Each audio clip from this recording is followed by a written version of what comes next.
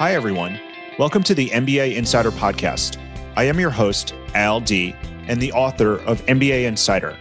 This podcast is for career-driven professionals looking for advice on how to grow their careers by leveraging the skills, experiences, and knowledge gained from an MBA degree. In each episode, I'll give you a look into the business school experience, along with practical tips, career advice, and real-life stories to help professionals grow their careers. Welcome to the MBA Insider Podcast. My name is Al D. I'm the host of the MBA Insider Podcast and the founder of MBAschool.com. Today, I'm excited because I have the pleasure of having with me Nicole Guanzara, who is the CEO and founder of EAC. I'm excited to talk to Nicole today because she is not only the founder of EAC, but also someone who is an expert in MBA education as well as admissions and really helping bridging the gap in access and confidence to helping underrepresented minorities, women, and first-generation talent on their journey throughout their careers and to business school and beyond. So Nicole, thank you so much for being here today. I always enjoy chatting with you, and I'm excited to have you on the podcast. And we always start with a warm-up question on the MBA Insider Podcast. And so my warm-up question to you is, what is a book that has had a profound impact on your life and why? Thanks, Al. It's a pleasure to be here. Always a great time when we chat. I would say the book that's had the most profound effect. I don't know if anyone said this before, but for me, it's the Bible, the holy book, the good book itself, because there's nothing new under the sun. I truly believe it's just an evolution or some other evolvement of something that's already happened in the Bible and back before Jesus, after Jesus. So I find that it's been a guiding light every step for me in life. I'm a woman of faith. And so in every stage of my life, whether I'm going through joy, whether I'm going through sorrow, whether I'm going through how to start a business or whatever it is, there is always a verse or six that can help me navigate that. So I would say most profound and continues to be an answer to almost every question I have is the Bible. Yeah, and I think you're right. There are no shortage of stories, verses, songs, etc., to pull from and learn from. Thank you for sharing that. Okay, so speaking of your journey, tell us, what do you do now and how did you get started in doing it?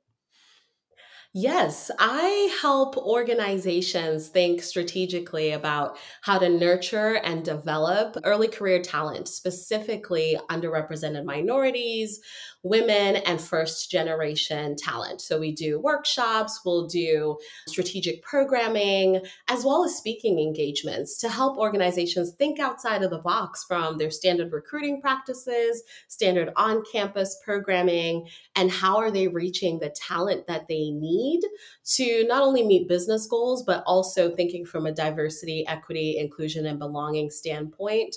Are they really being thoughtful and authentic about their approach? And let's just be real, as the boomer generation is leaving the workforce and millennials, we're in there right now, but Gen Z and generations to come, it's so necessary to nurture the conversation now versus later when that gap is really standing. So that's what EAC does on a day to day, and that's what our team is working on. But I would say when about 18 years ago, my family immigrated to the United States from Zimbabwe. And being the first in my family to go to college in the United States, it's a first gen experience, not knowing how to navigate my path to college, not knowing what am I supposed to do. We didn't have the resources as well to go on these college tours that some folks are afforded.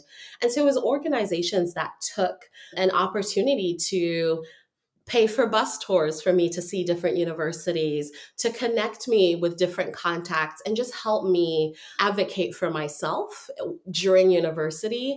That changed the trajectory of my life and what I do. And so my career to date has really been around advocating for others, empowering them, and I always call it a mirroring effect of helping them see the value in themselves so they can advocate for their future.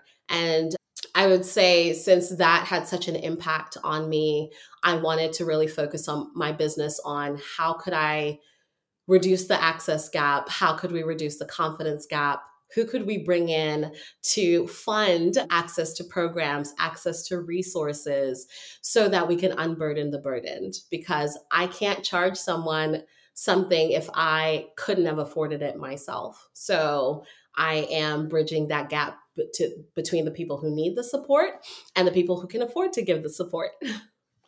It, so many things in there would love to dig into. I think the one that stands out to me though is I think you're right in acknowledging that, particularly from your own lived experience, and I can certainly attest to some of these things, the fact that along someone's journey there are moments and a lot of times where other people do a small thing of some kind Mhm, that enable a much larger thing. And even in people who are really successful, the hard work and discipline and work ethic it takes to achieve a goal is certainly there. But a lot of times it also comes from the small things that people do to enable that, the bus voucher, the taking someone to visit a campus or taking someone to visit a mhm. company, things like that.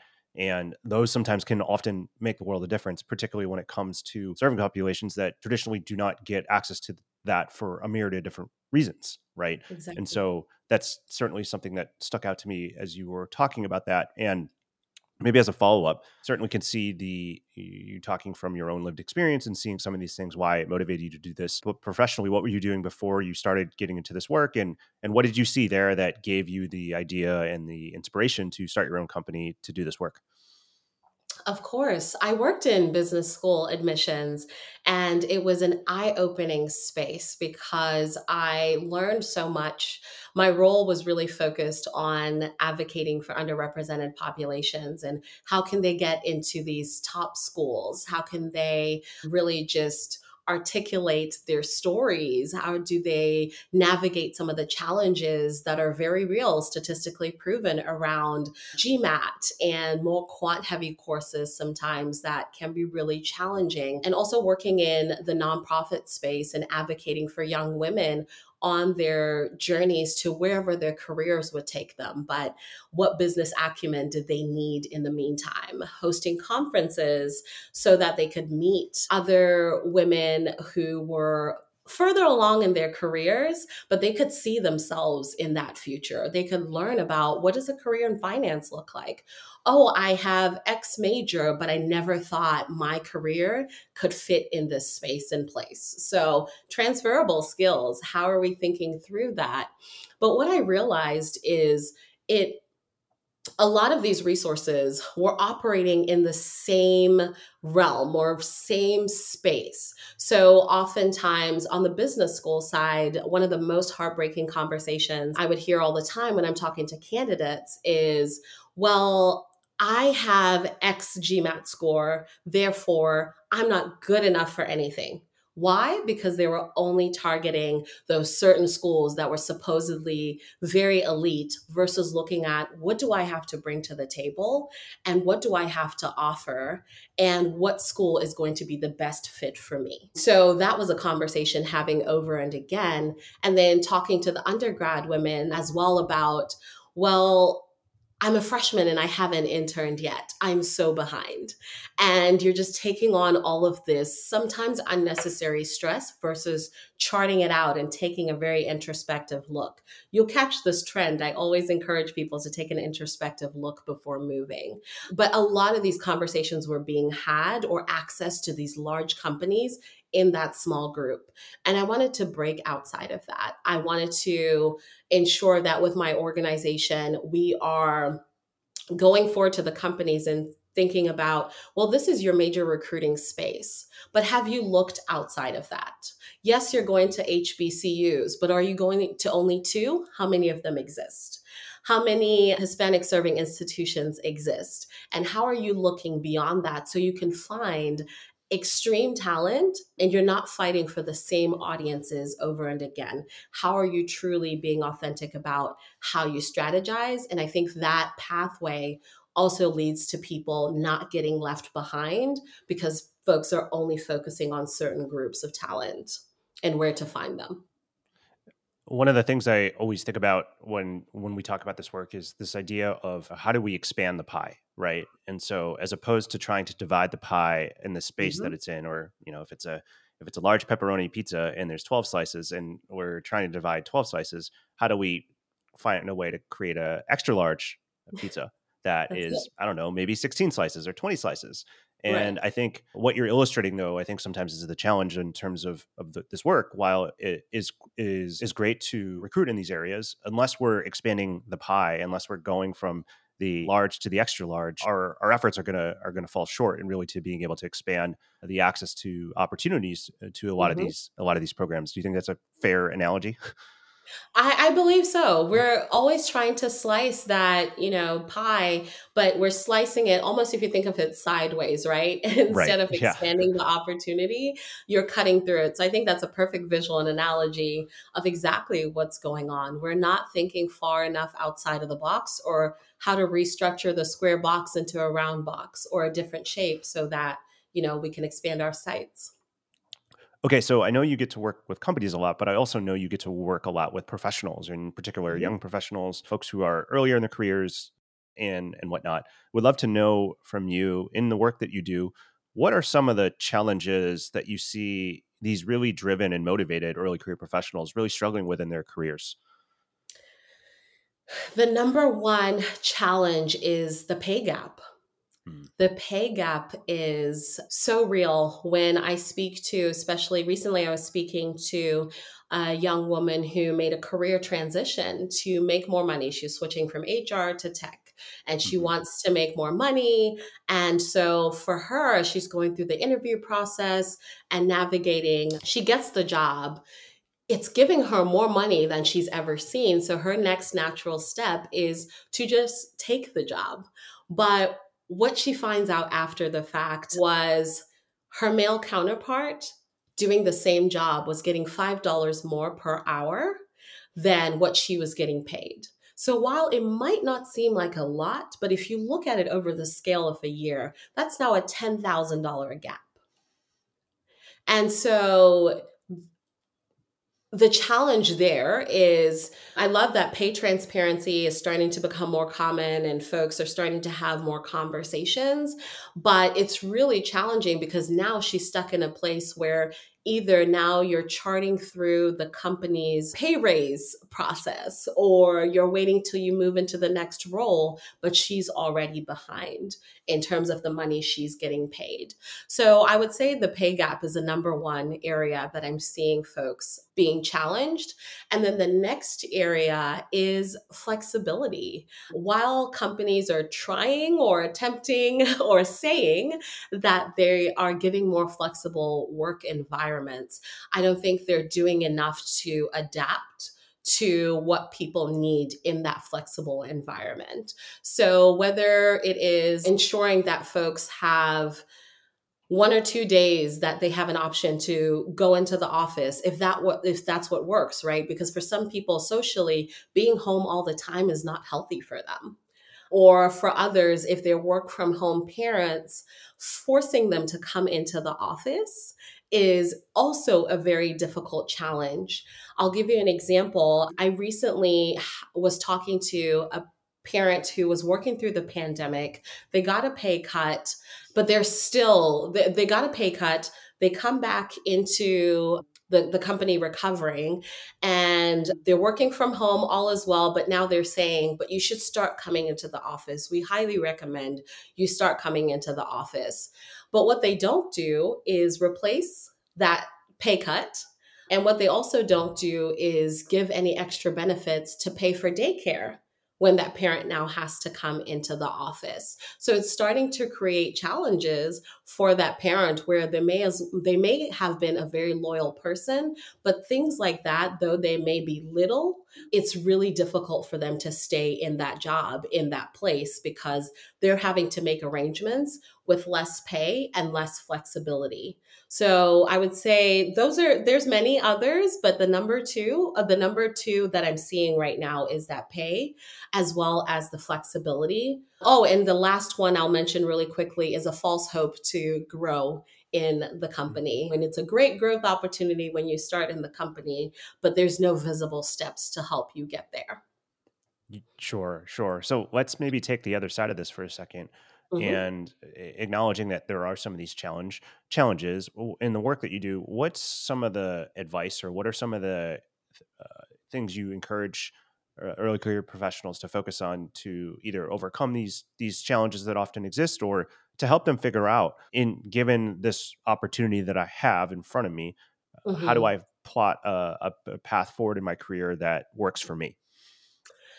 Yes. So I'd say when it comes to pay, speak up, ask questions of people. If there's someone you feel comfortable with or someone you can reach out to, ask questions. Hey, I'm looking at this area. Do you have a general pay band? What have you seen in this area? Speak to different genders, speak to folks with different experiences, and start to gather information because there's only so much you can get from Glassdoor or from googling around because that information may not be transparent, but there are folks that will be willing to at least share so you have an idea. Look at maybe if there's an equivalent role in another department at that company, what was the pay looking like for that role as well, so you can look on the other side. Is it working alongside what you should be paid or what you need to be paid?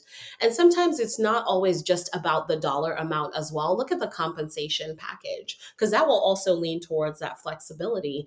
If you need healthcare because that is going to be a really important component for you, for your family, for whatever it is that you need it for, sometimes that may trump that dollar number. Or there's some other benefit that you need certain days off, or you need some other benefit. So that compensation package, so talk to folks, ask questions, don't be afraid. I had a recruiter from a big tech company recently tell me when you're looking for a job, immediately add 20% because you're probably undervaluing yourself in whatever number you're looking at. And I would say when it comes to flexibility, again, speak up. And if you're in an environment that is not going to advocate for you, or it's a space where you're not supposed to be anymore, one of the things that's going to happen is they either say, you know what, we are not going to be able to work with you on that. And that's okay. And that's a sign that it's time for you to find something else and to move on. There are so many jobs out there for you to stay around in a space where you're not feeling valued, when you're not contributing. So I would say speak up, ask questions, ask the why. Don't just take on more stuff all the time in hopes that you'll be noticed later on. You have to advocate for yourself. So there are a lot of different ways, I think, that young professionals, early career professionals, can grow in their career, and certainly Mhm. one of them is by going back to get a graduate degree, particularly in an MBA. And I know this Yeah. is something you know a lot about because it's something you used to work in, and you've worked with plenty of MBA students and alum over the years. And would be curious to know from your perspective, what is the opportunity and what is the potential value for early career professionals to pursue an MBA? How can that help them grow in their career and really get to some greater, really elevate them in their career? I would say the MBA is a great degree to help you transition your career. About half of the folks I would work with were looking to transition from, say, engineering to go into consulting, or they're looking to make a complete pivot in their career, or the other side is, hey, I just want to elevate where I can go next. So the MBA is a great degree to do that. One, because the basic skills with a degree on its own will help you do that, but also many schools will have a joint degree. So it's a great time to explore. Remember in undergrad when, this was a time that you could ask questions. How do I do this? Where do I go there? Can I have some coffee chats with people? This is another opportunity to do the same thing. Can you combine your degree with a juris doctorate because you're really interested in law? Can you do that with a healthcare degree? Maybe you're a doctor and you want to advocate and add an MBA to that. So it's a really good degree to help you level up to the next space.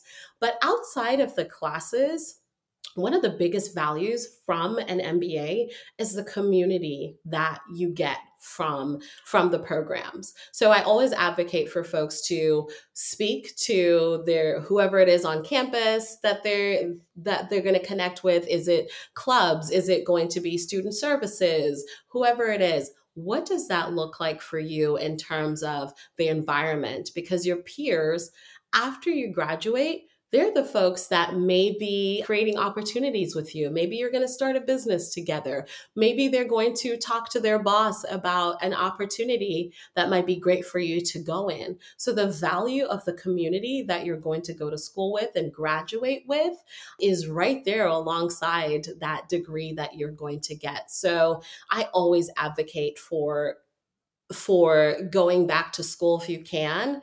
And there's all of these things that people may try to take away from you, but education is something that no one can ever discredit or devalue you from because you've gone there, you had the experience. So, if anything, at the end of the day, you have enhanced your knowledge, and there's never anything wrong with continued learning. So you gave a great pitch for the value and the opportunity of an MBA, particularly for early career professionals. I'd be curious to know, when should someone start thinking about exploring an MBA, particularly if they're early in their career? Let's say they're listening and they're like, "All right, Nicole, I'm sold." But when should they start considering it, and maybe what types of questions should they be asking themselves or pondering to figure out, is this the right next step for me? I recommend waiting a few years before you pursue your MBA, at least two. I do understand that there are dual programs in undergrad, and if that's a good fit, you absolutely should do it. But the benefit of waiting a little bit longer is you've had some time to explore. What is it that I like and I don't like? Maybe you got to intern only once while you're in undergrad. So now you get into the workforce and explore the skills that you've learned. And then after those 2 years, 3 years, then you're going back to get an MBA. The beauty of the exams, I always tell folks, but your last year in your undergrad, take your GMAT, take your GRE, because those scores are valid for 5 years. So that's one less thing for you to worry about. Within that window, go ahead and utilize that time to work. And then you can apply to a program later on. But another question they should ask themselves outside of, is it time? What have I learned? What do I like? What don't I like? Is, why am I going back to get this degree? Because with any sort of education, it's an investment. And depending on which school you go to, it's going to be a significant amount of money that you're taking out for not only tuition, but living expenses. You might do a trek, you might go visit, you might study abroad while you're there. So you need to really ask yourself, why are you doing that? If it's for vanity purposes because you want three letters next to your degree, I would reconsider that.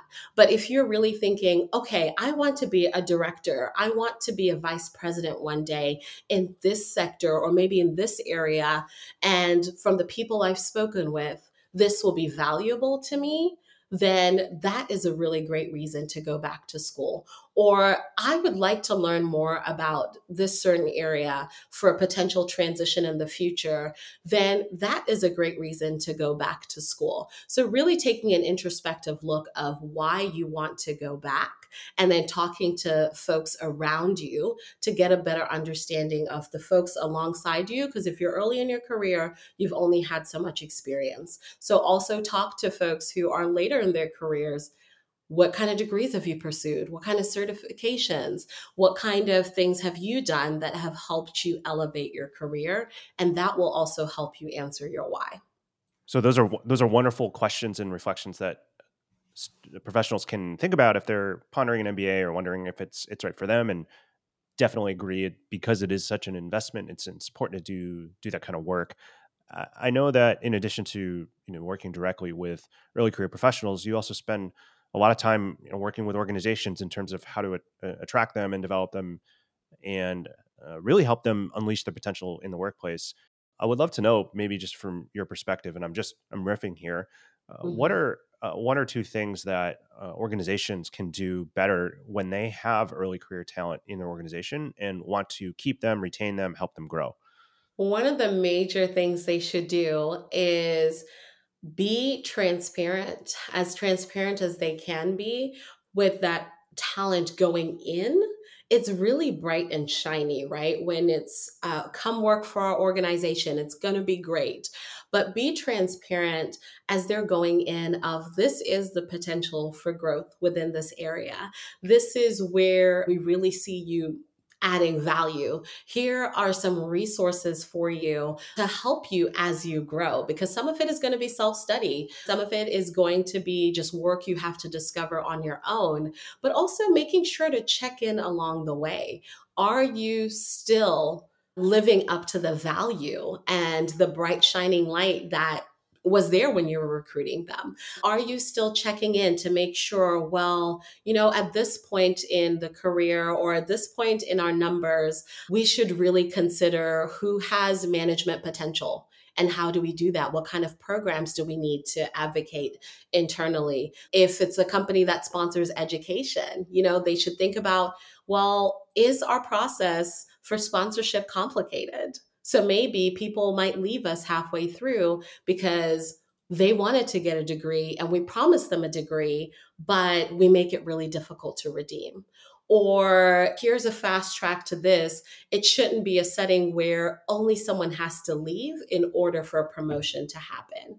Or thinking about the language, are they doing training along the way? Because sometimes it's more than just some kind of reward redemption or benefit redemption. Sometimes it's just around language, because microaggressions, biases, things like that are very real and very damaging, especially for underrepresented populations. So, how are they thinking about that day to day interaction? So, I would say the number one thing to be mindful of is whatever you promise them from the beginning, even as it evolves. If something's going to change, I understand that, but make sure that you're keeping folks abreast of what's happening. I'll give you an example. I was talking to someone who works for a larger hospitality organization, and they recognized them as a potential for management, signed them up for this prestigious program. And then when the company started to go downhill a little bit, the pandemic set in, they scrapped the program. Okay, maybe understandable because they need to get things back together. However, when the company recovered, they never brought any of that back. They left that person hanging. And so that damage of, well, I thought you recognized me, but you're only recognizing me when it's convenient for you. But human capital is so, so important. And your work is not done well if your people are not happy or don't understand what's happening or leadership is not being transparent. Yeah, I think the thing that strikes me and stands out the most is just this idea around alignment in terms of if you say one thing as an organization, you need to make sure that the actions actually match what you say. And in a lot of cases, not offering that thing is probably actually better if you're transparent about it than saying that you're doing that thing and then not actually doing it. And I think that is, at least from my observation, one of the challenges that sometimes companies get into is that Mhm. they say one thing and then the reality is reflected as being something different. Exactly. Exactly. So, Nicole, you just told me before we got on air, you've been on this full time for a little bit over a year. So, congratulations. And Thank as you. we wrap up here, what are you excited about ahead and what's in store for you for the next year or so? Yes. Oh, we are in full reflection mode with our team right now.